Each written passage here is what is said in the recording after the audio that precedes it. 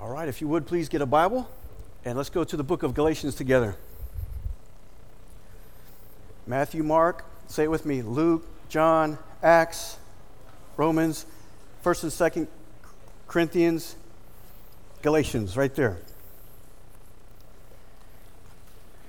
And when you found the letter to the churches at Galatia, say, I got it. Oh, not there yet? Okay. Come on, Pastor, I'm just putting down my cups. I'm trying to put down the Lord's Supper cups, and now I got to get my Bible. Praise the Lord. Hey, before we go to the Word, I just want to say a word of thanks to all of the participants that help us to worship the Lord through music. So all the singers and players and all the AV brothers and sisters, thank you all so much for helping us worship the Lord. Amen, church? Absolutely. Amen. Matthew, good job, brother. Thank you for annoying your parents as you played the drums as a teenager. And thank you, parents, for putting up with him, banging the drums in the house. It was loud, yeah. Amen. So Charles Swindoll tells the true story of what happened to a close friend of his when he was a youth worker in a church. This particular church had Scandinavian roots to it. And being a rather forward-looking and creative young man, this friend of Charles Swindoll, he decided he would show the youth group a missionary film. So he was a youth worker at this church. So he decided to show them a missionary film. And this was a simple, safe, black and white, Christian-oriented film, okay? Well, the film projector hadn't been off for an hour afterwards before a group of the leaders in the church called him in and asked him what he had done. They asked this youth worker, "Did you show the young people a film?" And in all honesty, he responded, "Well, yeah, I did." "We don't like that," the church group of leaders replied. And without trying to be argumentative, the youth worker reasoned, "Well, I remember that at the last missionary conference, our church showed slides." How many of you know what a slide projector is, right? Click, click. I'm losing the youth now. Slide projector? What's that? You know? Well, one of the church officers put up his hand, signaling for the youth worker to stop talking. Then, in these words, he emphatically explained the problem. Quote, "If it's still, fine. If it moves, sin." He continued, you can't show slides, but when they start moving, you're getting into sin." Wow, that's one of the church leaders. Listen, churches are filled with people like that. Churches are filled with that kind of thinking, that legalistic thinking. Legalism was one of the very first errors that seeped into the church, listen, soon after the apostles died. Very quickly. Listen to the advice from church leaders in the 2nd century. You ready for this? Listen to church leaders' advice for church members that need to forsake the world and follow Jesus Christ. A new Christian asked, "What must I forsake?" Here's the answer, quote, 2nd century, quote, "Colored clothes for one thing. Get rid of everything in your wardrobe that is not white. Stop sleeping on a soft pillow. Sell your musical instruments and don't eat any more white bread. You cannot, if you are sincere about obeying Christ, take warm baths or shave your beard. To shave is to lie against Him who created us, to attempt to improve on His work." Beloved, to me that sounds like more like the Taliban than Jesus Christ. Can I get an amen? Seriously? How can we avoid being like that 2nd century church leaders or second century churches? Because this legalism thing is really sneaky. How can you avoid being a legalistic husband or a legalistic wife? Parents, are you raising your children to become legalistic? And how would you know if you are or not? Could it be that you're a Sunday school teacher at this church and there might be a little bit of legalism in your Sunday school teaching? Well, what is legalism? So that's an ism. Maybe there's someone thinking, well, what is it? I give you a couple pictures of it to kind of feel it, right? See it, hear it. Here's what legalism is. You might want to write this down. Legalism is when people add to God's word in order to either obtain or to maintain God's favor. That's what legalism is. All right? I'll repeat it.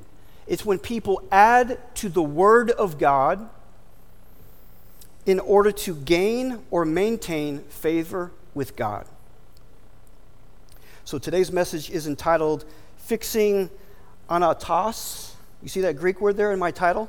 Legalistic churches. And today I have just three points. All right? 3 courageous moves is what we're going to see. And I'll be preaching the entire message of the book of Galatians with the help of God. I'm swinging for the fence. Whether I do it well, you can be the judge.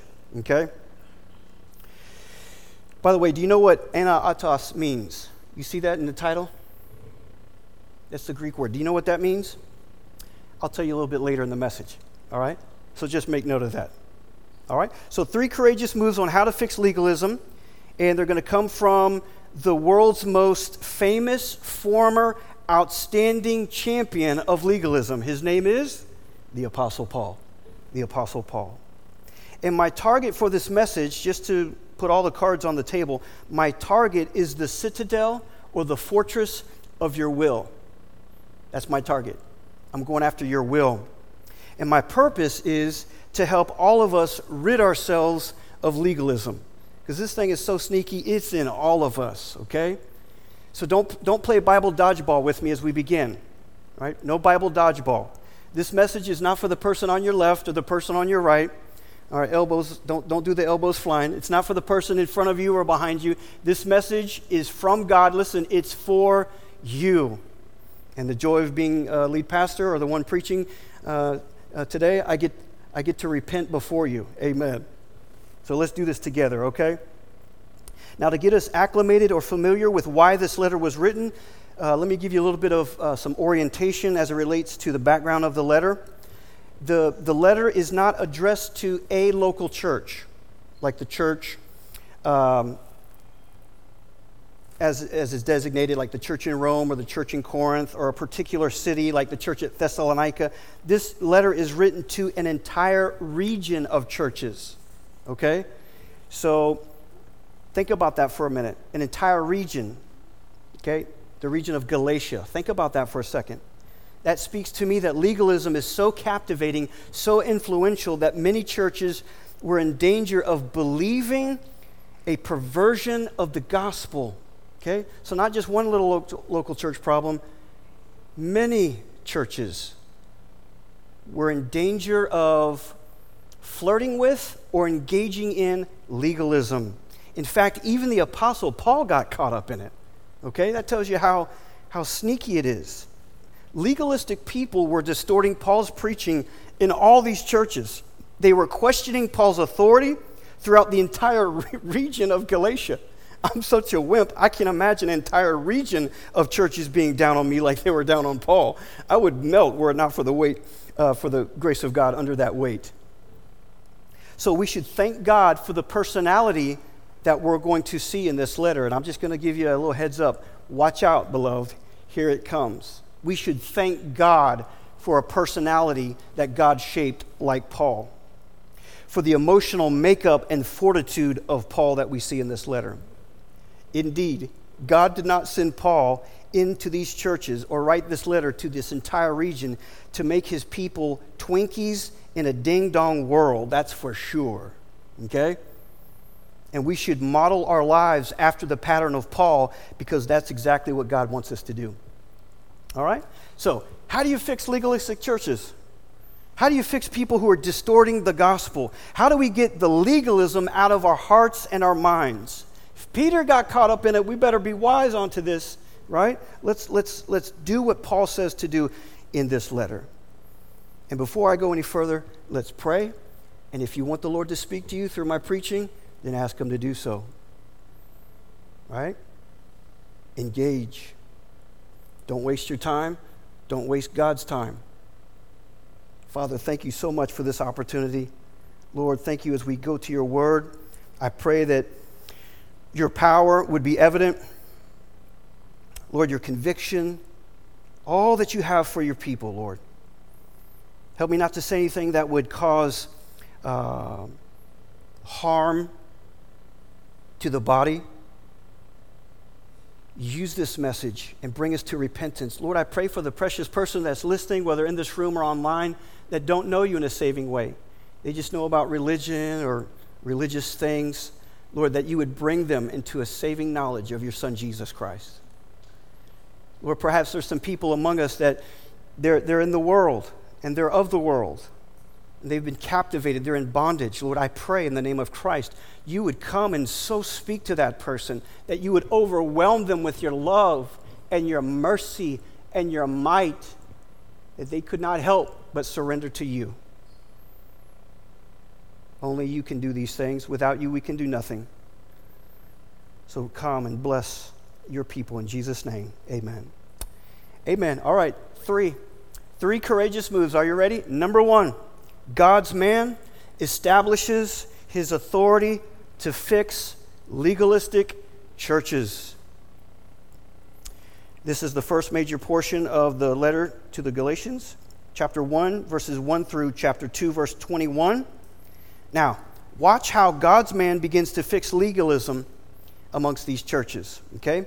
Does he begin with, well, we should all just pray about it? Or, hey, we need to sing together?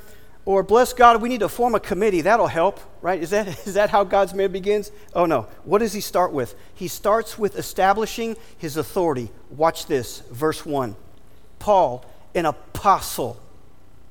Look at that. Not sent from man, nor through the agency of man, but through Jesus Christ and God the Father, who raised him from the dead.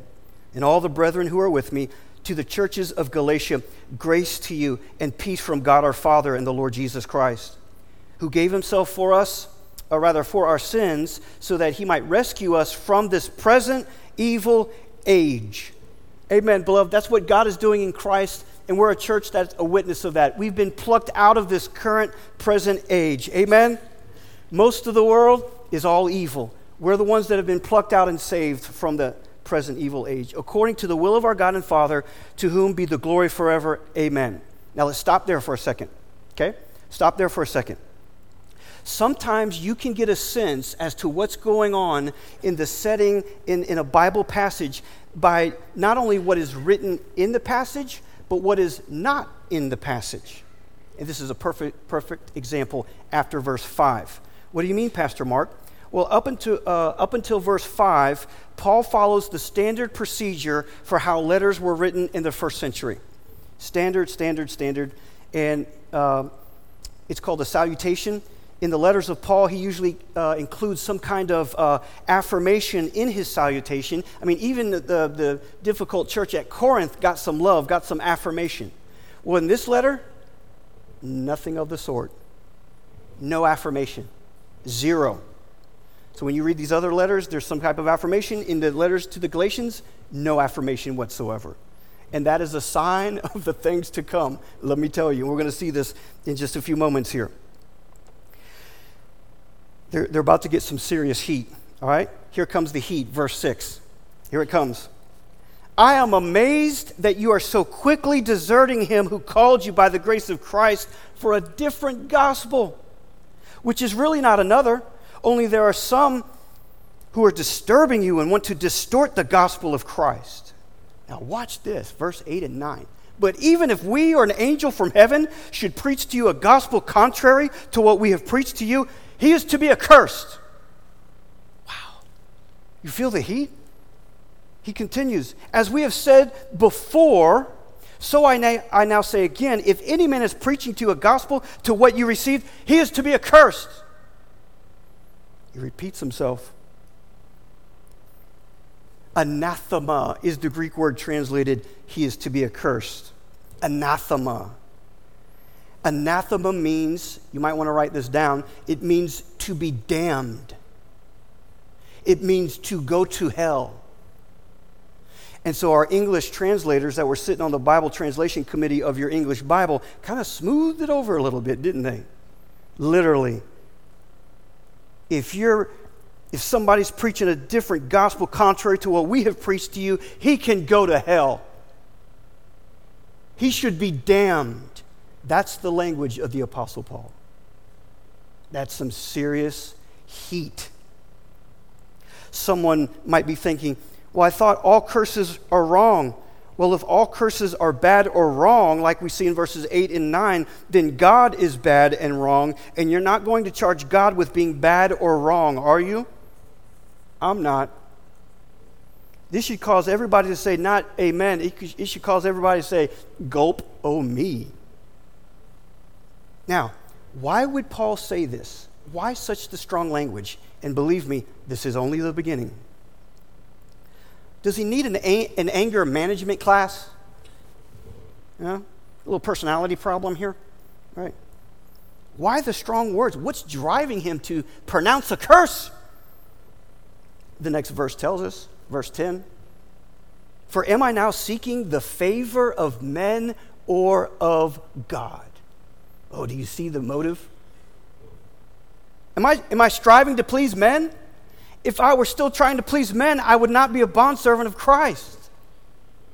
So you see what's going on here. God's man establishes his authority to fix the legalistic mess. Paul's authority, written down in the letter, should be our authority to fix the legalism in our hearts and in our own minds because it's inspired by God. That's the first courageous move. Here's the second courageous move. Number 2, God's man establishes his theology to fix legalistic churches. So, authority. Number 2, theology. And so chapter 3 begins with some seriously heated language. If you were offended by what we just saw, get ready. Chapter 3, seriously emotionally charged language. Paul is upset. Paul is shocked. Paul is angry. They are all flirting with and engaging in legalism. And he's a wonderful model for elders and for all church members. In other words, we should take note and be heated over what God's man gets heated about. We should be emotionally charged over what God's man gets emotionally charged about. And what, in this context, does God's man get heated about? Legalism. Legalism. As I said in the beginning, Paul uses the word anoetos twice, and it's at the very beginning of chapter 3. So let's go to chapter 3 together, and we're going to see some very disturbing language.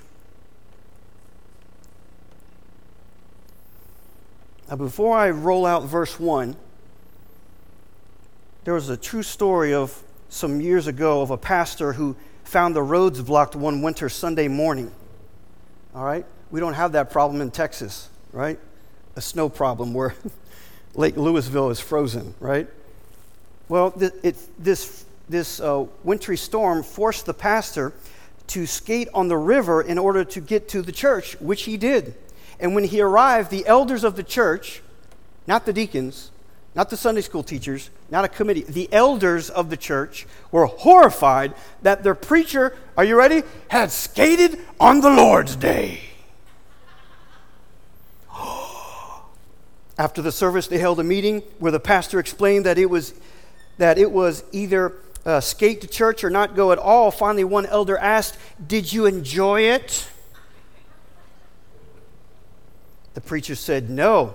And then the elder board decided, well, it was okay then because he didn't enjoy it.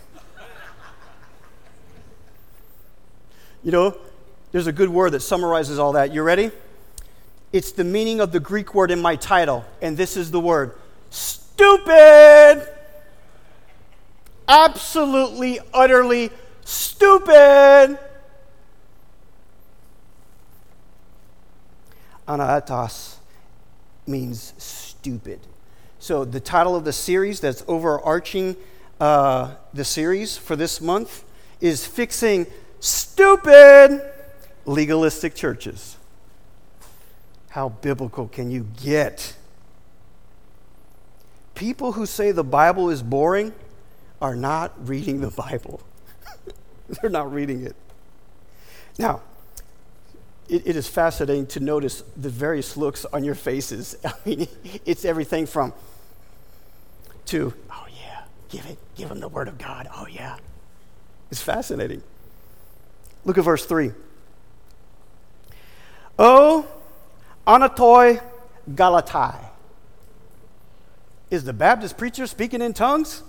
No, not plural. Just spoke to you in the Greek language. O anatoi galatai. Translated literally, oh, you stupid Galatians, who has bewitched you, before whose eyes Jesus Christ was publicly portrayed as crucified? This is the only thing I want to find out from you. Did you receive the Spirit by the works of the law or by hearing with faith? He repeats himself, verse 3, are you so stupid? Having begun by the Spirit, are you now being perfected by the flesh? Hear the word of the Lord. Those that served on the English Bible Translation Committee that produced our English Bible may have had some legalism in them, may have been offended by the original inspired words of God, because most of them chose a less offensive English word than stupid. Most English Bibles have, like unfortunately the NASB, you foolish Galatians, right? It's a little bit more tempered down, you foolish Galatians, right? But it's literally, oh, you stupid Galatians. The Greek alphabet has 24 letters. The sentence in verse 1, beginning in chapter 3, starts with the Greek letter omicron. It's comparable to our little letter O, right? So in English, when we use the word O in a sentence, it's like, oh, my word, right? Or, oh, no, or, oh, dear people. It is an interjection used in address and emotion. It indicates this section of the letter is highly charged emotionally. The KJV, the NKJV, the RSV, the ESV, the NLT have it. The NIV, the HCSB, the CSB, the NASB, the NCV do not have it. Yeah, I did some homework before I got up here. Amen. When you think about how chapter 3 unfolds, one way to summarize it is this: theology fixes stupidity. Anybody want to say amen to that? Did I hear no? Adam and Eve were literally put in the perfect environment, and how long did it take for them to mess that up? When you read it naturally, probably day one. Again, in the perfect environment, no sin, and they messed it up. God says, if you sin, you will die, and what did they do? They sinned. And it's the same silliness and stupidity about us, right? We sin, therefore we die. How stupid is that of us, right? There is seriously something mentally deficient in us that we would hear a clear command from a holy, loving, righteous, good God, and we say, no. And that good, righteous God is also not only blesses us with the command, this good God warns us what will happen if you break the command. And so we say, no to this good God. I don't want to hear this word from you. I am going to do like the book of Judges. Everyone did what was right, remember, in their own eyes. So you line up sex, you line up marriage, you line up work, you line up vacations, you line up hobbies, you line up everything in your life. And we carve out, oh, this might be okay. Who are you to tell me about my sex life? Just the God who created you, maybe he knows something. Amen. By the way, sex is a wonderful gift by God. Can I get an amen for that? All the legalistic people are saying, did he just say sex? Oh no, did he just say sex in the pulpit? Oh no, this is embarrassing. I love you. I'm just prodding a little bit. It's a lot less than the Apostle Paul. You stupid Galatians, right? I'm telling you what, I would have loved to hear Paul. Can you imagine hearing Paul preach? Oh, my word. So good. So good. Salvation is from sin. Sin is stupid. Therefore, salvation, we're being saved from our stupidity. You follow the logic? And it can be evident, this silliness, this legalism, it can be evident in the best of men from a human perspective, like an apostle, the apostle Peter. It's so convicting. Peter, yeah, like the guy that was with Jesus for 3 years, that denied him not once, not twice, but 3 times. That same Peter that God restored after denying the Christ with cursings. I don't blankety blank know the man in front of a slave girl. And that same gracious God, through Jesus Christ, his son, restores someone that fell like that and said, yeah, be one of my apostles. That Peter is the guy that got sucked up in all this legalism stuff. And if it wasn't for a strong guy and personality figure like Paul, what would have happened to the church of God? Ooh, oh yeah. Listen to me and listen very carefully. There is always, God has ordained it, there is always a point man in the room that God has sent to fix the mess. There's always a point man. It's never by committee. There's a point man. And here it's on full display. Full display. Now, Paul is very cognizant about his tone. He's very cognizant about it. He's not dumb, okay? His tone is for a reason. In other words, when we hear or when we read, oh, you stupid Galatians, that's for a reason, beloved, right? And when he repeats himself and says a second time, oh, you stupid Galatians, that's for a reason. And what do you think that reason is? Well, if it's not clear by now, here's the reason why. They were being dumb about the gospel. They were being silly about the gospel. And I think why, I was telling this to Monica this morning, I think why Paul is so charged up, right? He's angry, he's shocked, is because this is exactly what God had gloriously saved him out of.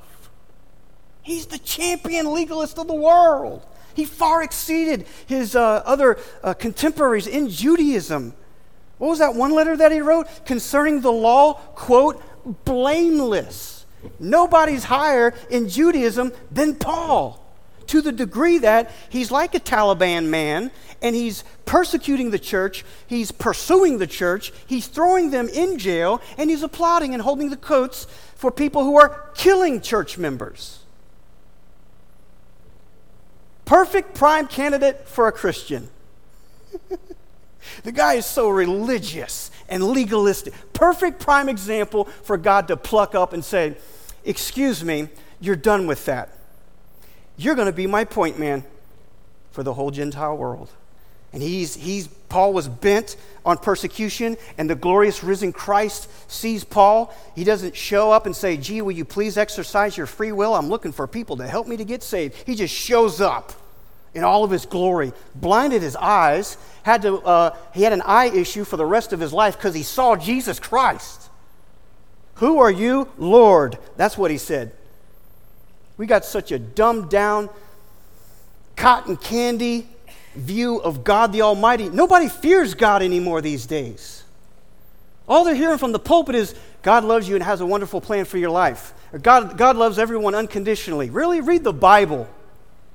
There is a God with whom we must deal with, and he is holy, and he has warned us.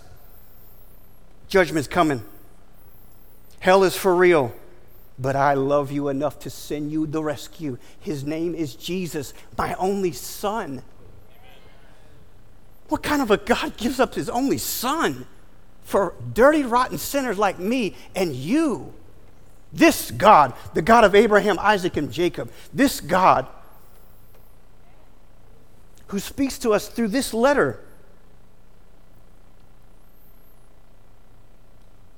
So ultimately, if people continue to add or rely on anything but the good news of Jesus Christ in order to gain or maintain favor with God, they are seriously stupid people. Only dumb people go to hell in this context. Okay? Don't be dumb. Don't be silly. Legalistic people are as such. Now, here's another thing about tone, okay? It's the very tone that the Spirit of the living God is producing in Paul, okay? The tone is in Paul's heart and mind, and the tone is in the letter, okay? In other words, this challenges your understanding of what the Bible is. Is it just a book of literature among other religious literature? It's inspired by God. So the whole stupid language that you might be aghast at, yeah, that's God's word. All right? I get this. I get it. So don't play dodgeball with the Bible. Don't play Bible dodgeball. I'm an expert at Bible dodgeball, okay? Here's how the dodgeball goes. Well, Paul is not Jesus. He's a man, okay? And in this case, he's in the flesh. He's sinning because he is angry, and he calls them stupid. Okay? That is just so rude to call someone stupid. Okay? Not only is it rude, it's also very divisive.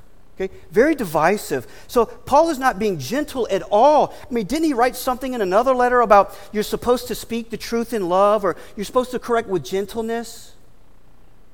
Okay? The person thinking like that is standing over the Bible. Okay? They are asserting their sense of morality over God's man, the Apostle Paul. So listen very carefully. That kind of thinking is another way of denying the authority of Paul as an apostle. The word apostle means sent, one who is sent, and in this case, it's the Lord Jesus Christ. So the problem is not actually with Paul nor his language. Actually, if you have a problem with Paul and his language, you have a problem with the God who sent him. See that? That's how it lines up. That's why he establishes his authority first. Now he's establishing his theology. Another thing about this tone in the letter, not only does he express the most intense emotional language in the entire New Testament except for Jesus. Talk about tone, we can pull out some tone from Jesus, right? He talks about his tone. In other words, Galatians 4:20. Have you ever read this? Quote, I could wish to be present with you now and to change my tone, for I am perplexed about you. Isn't that fascinating? Towards the end, chapter 4, verse 20, I could wish to be present with you and to change my tone, for I am perplexed about you. Paul is very cognizant about his tone. Again, inspired by God. Now, I mentioned the theology of the letter. Let's go to the heart of it. Okay, this is really the heart of the theology of the letter, and we'll get into it in more detail. This is just the overview message, 30,000 feet. Okay, let's go to verse 14 of chapter 2. Galatians chapter 2, beginning in verse 14. Listen to the pages of the Bible being turned. Wow, that's awesome. My preaching professor would be very proud to hear that. Oh, Dr. Ben Aubrey. Love that brother. Verse 14. But when I saw that they were not straightforward about the truth of the gospel, I said to Cephas, who is Cephas? Peter. I said to Peter in the presence of all, quote, if you, being like a Jew, live like the Gentiles and not like the Jews, how is it that you compel the Gentiles to live like Jews? We are Jews by nature and not sinners from among the Gentiles. All right, let's stop there. So what's going on here, Pastor Mark?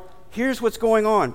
It's as if Peter was having ham sandwiches on Wednesday night supper with the Gentile brothers and sisters, and then on Sunday, he would not fellowship with them because they were passing the bacon in Sunday school class. That's what's going on. And this brings us to the very essence of the theology of the letter, which is verse 16.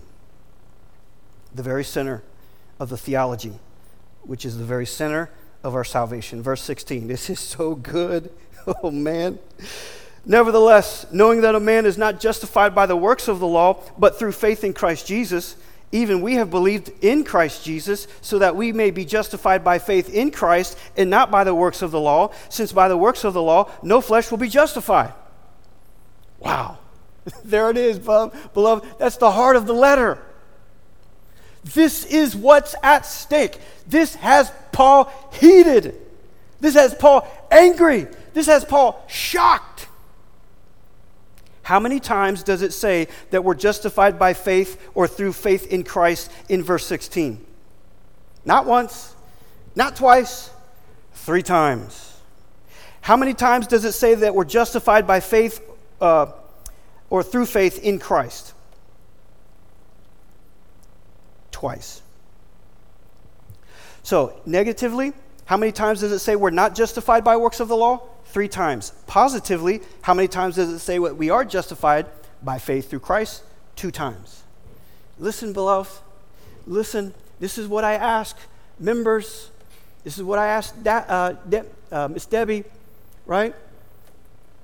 They come to the membership class. I ask it in different ways, different settings. If you should stand before God, which we're all going to do one day, right? Everybody know that?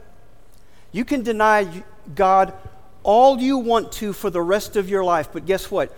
All of us are going to die, and what happens after that, you're going to have a one-on-one meeting with God in judgment, okay? You can huff and puff and deny all you want. That's what's going to happen. So if you should stand before a holy God and he says, "Why should I let you into my heaven?" What would you say to him? What would you say to him? And what I heard this morning was so precious, so precious. Faith in Jesus Christ.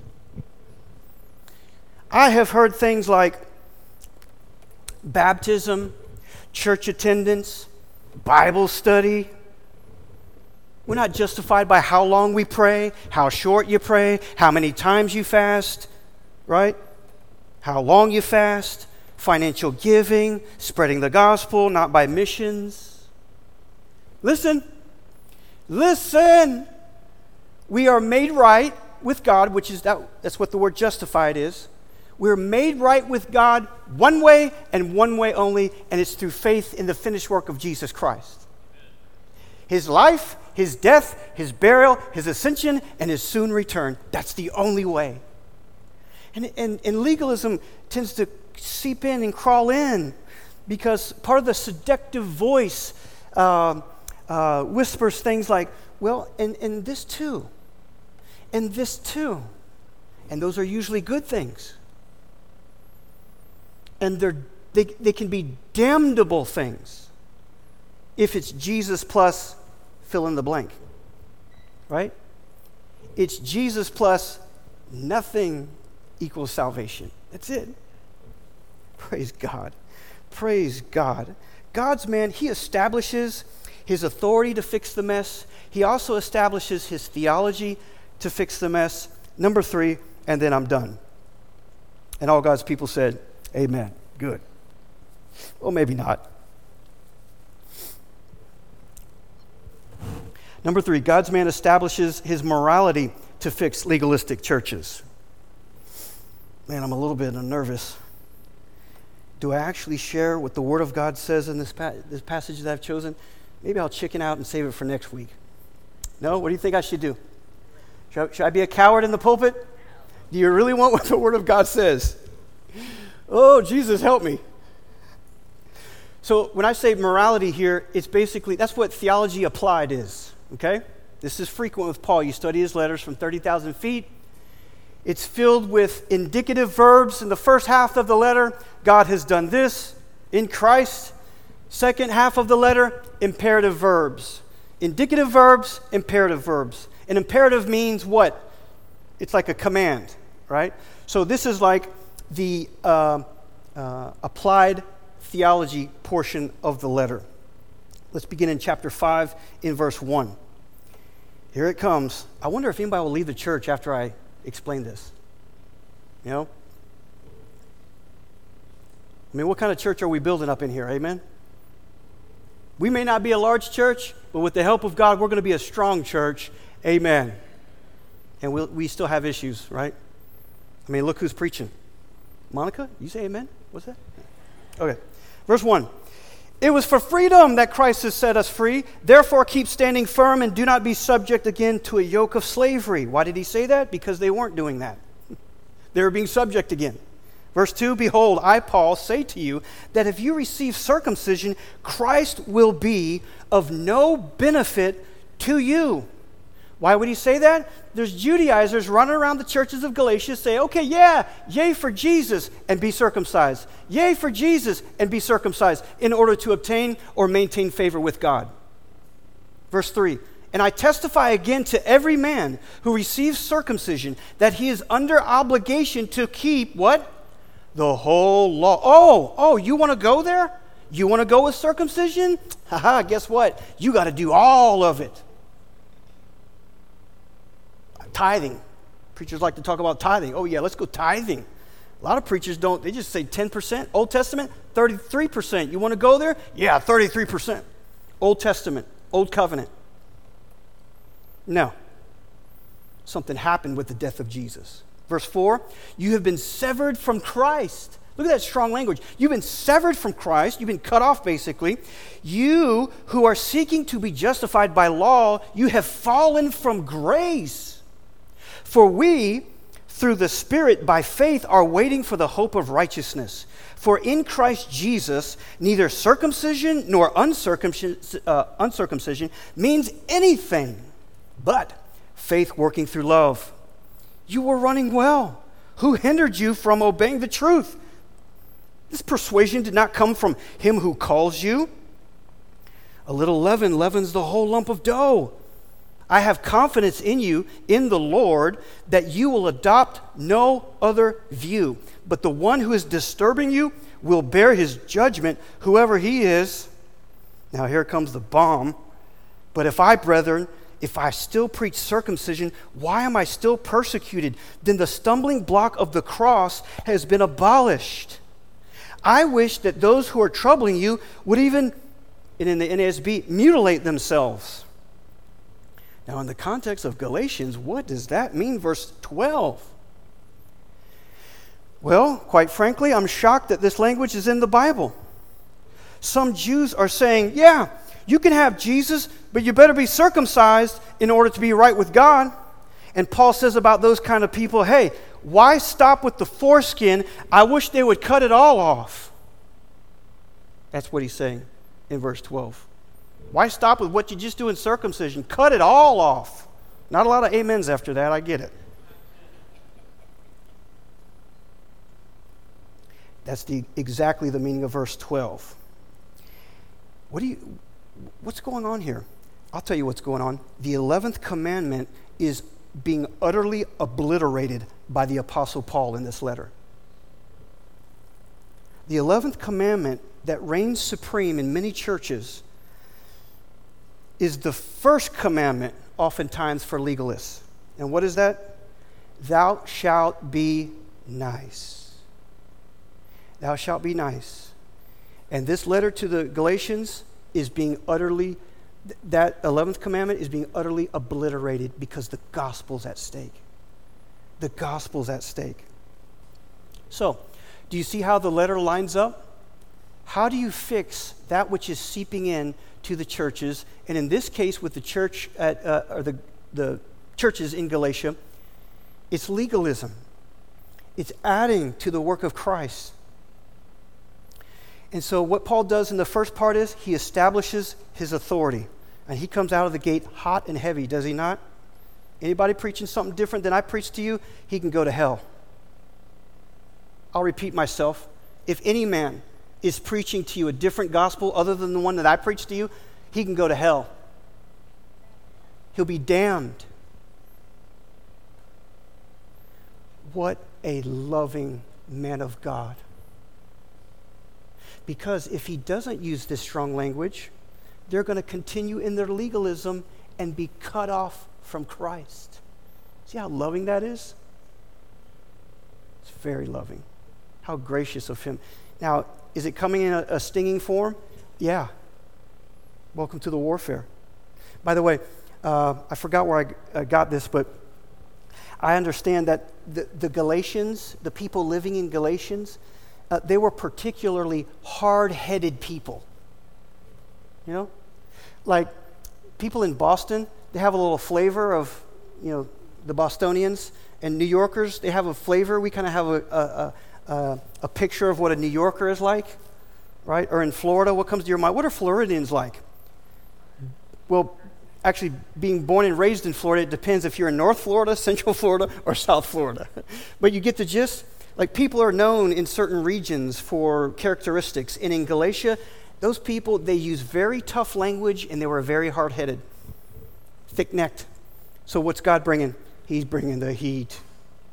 He's speaking the language, right? Sorry, that was my attempt at Italian, John. I probably bailed. I got Irish in me, so sorry. So big picture, you see how it's lining up the letter. He establishes his authority. He establishes his theology. And now the third and final section, he's establishing his morality. His morality.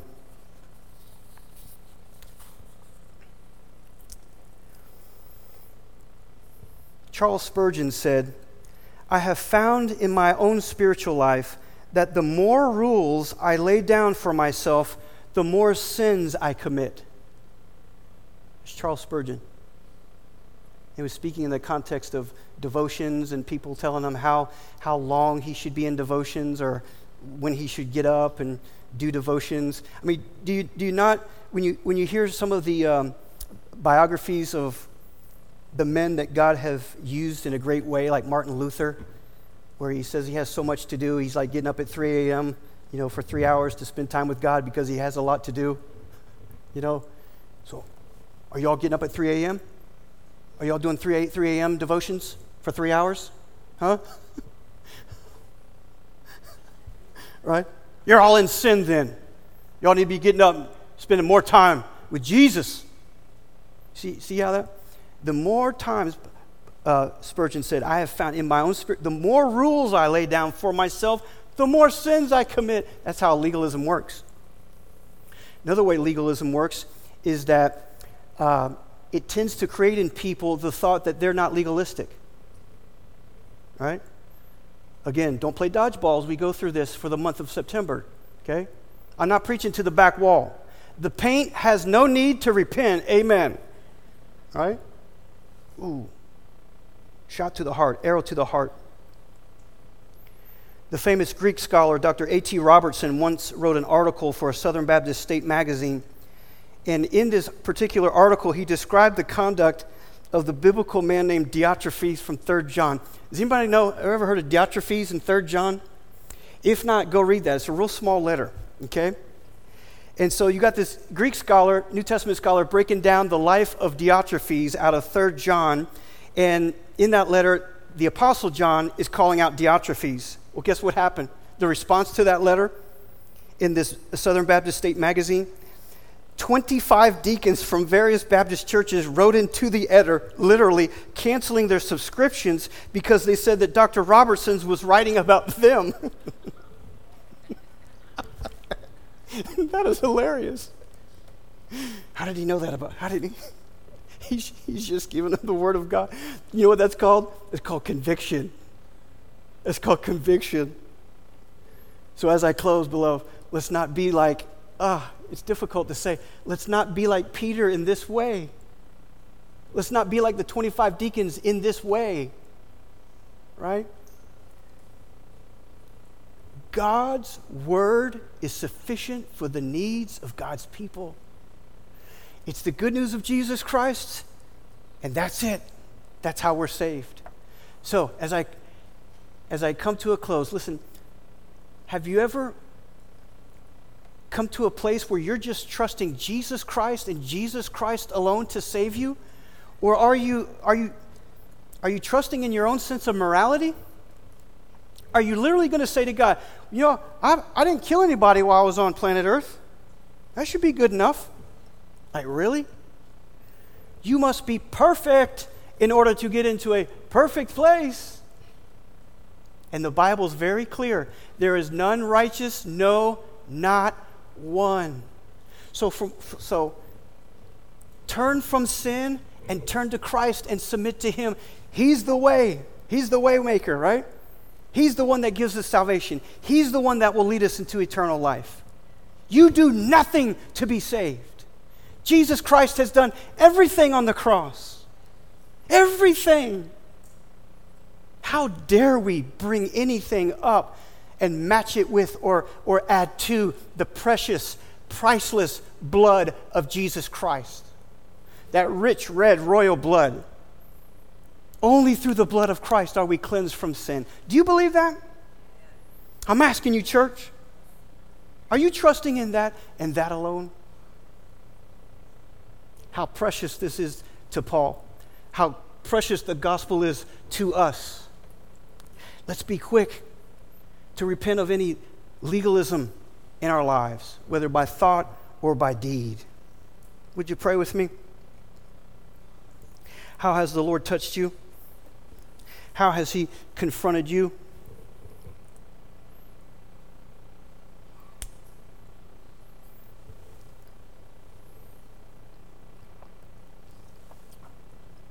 Praise God for the life and the power that is found in God's Word.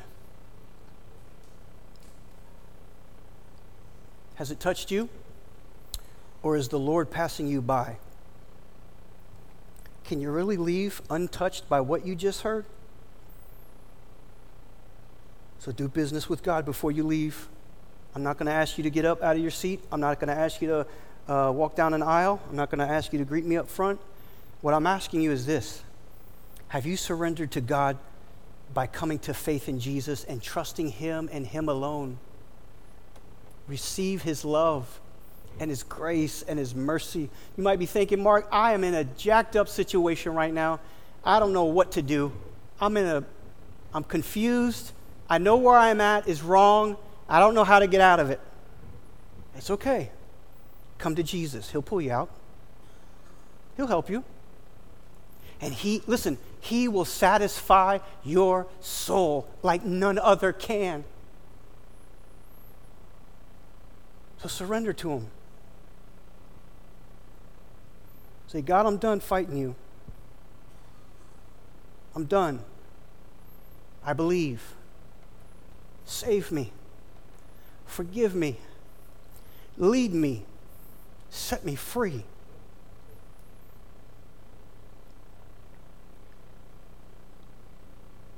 Thank you, Father, for your words. Thank you for this assembly, this church. And we bless your name, God. We bless your name. Amen.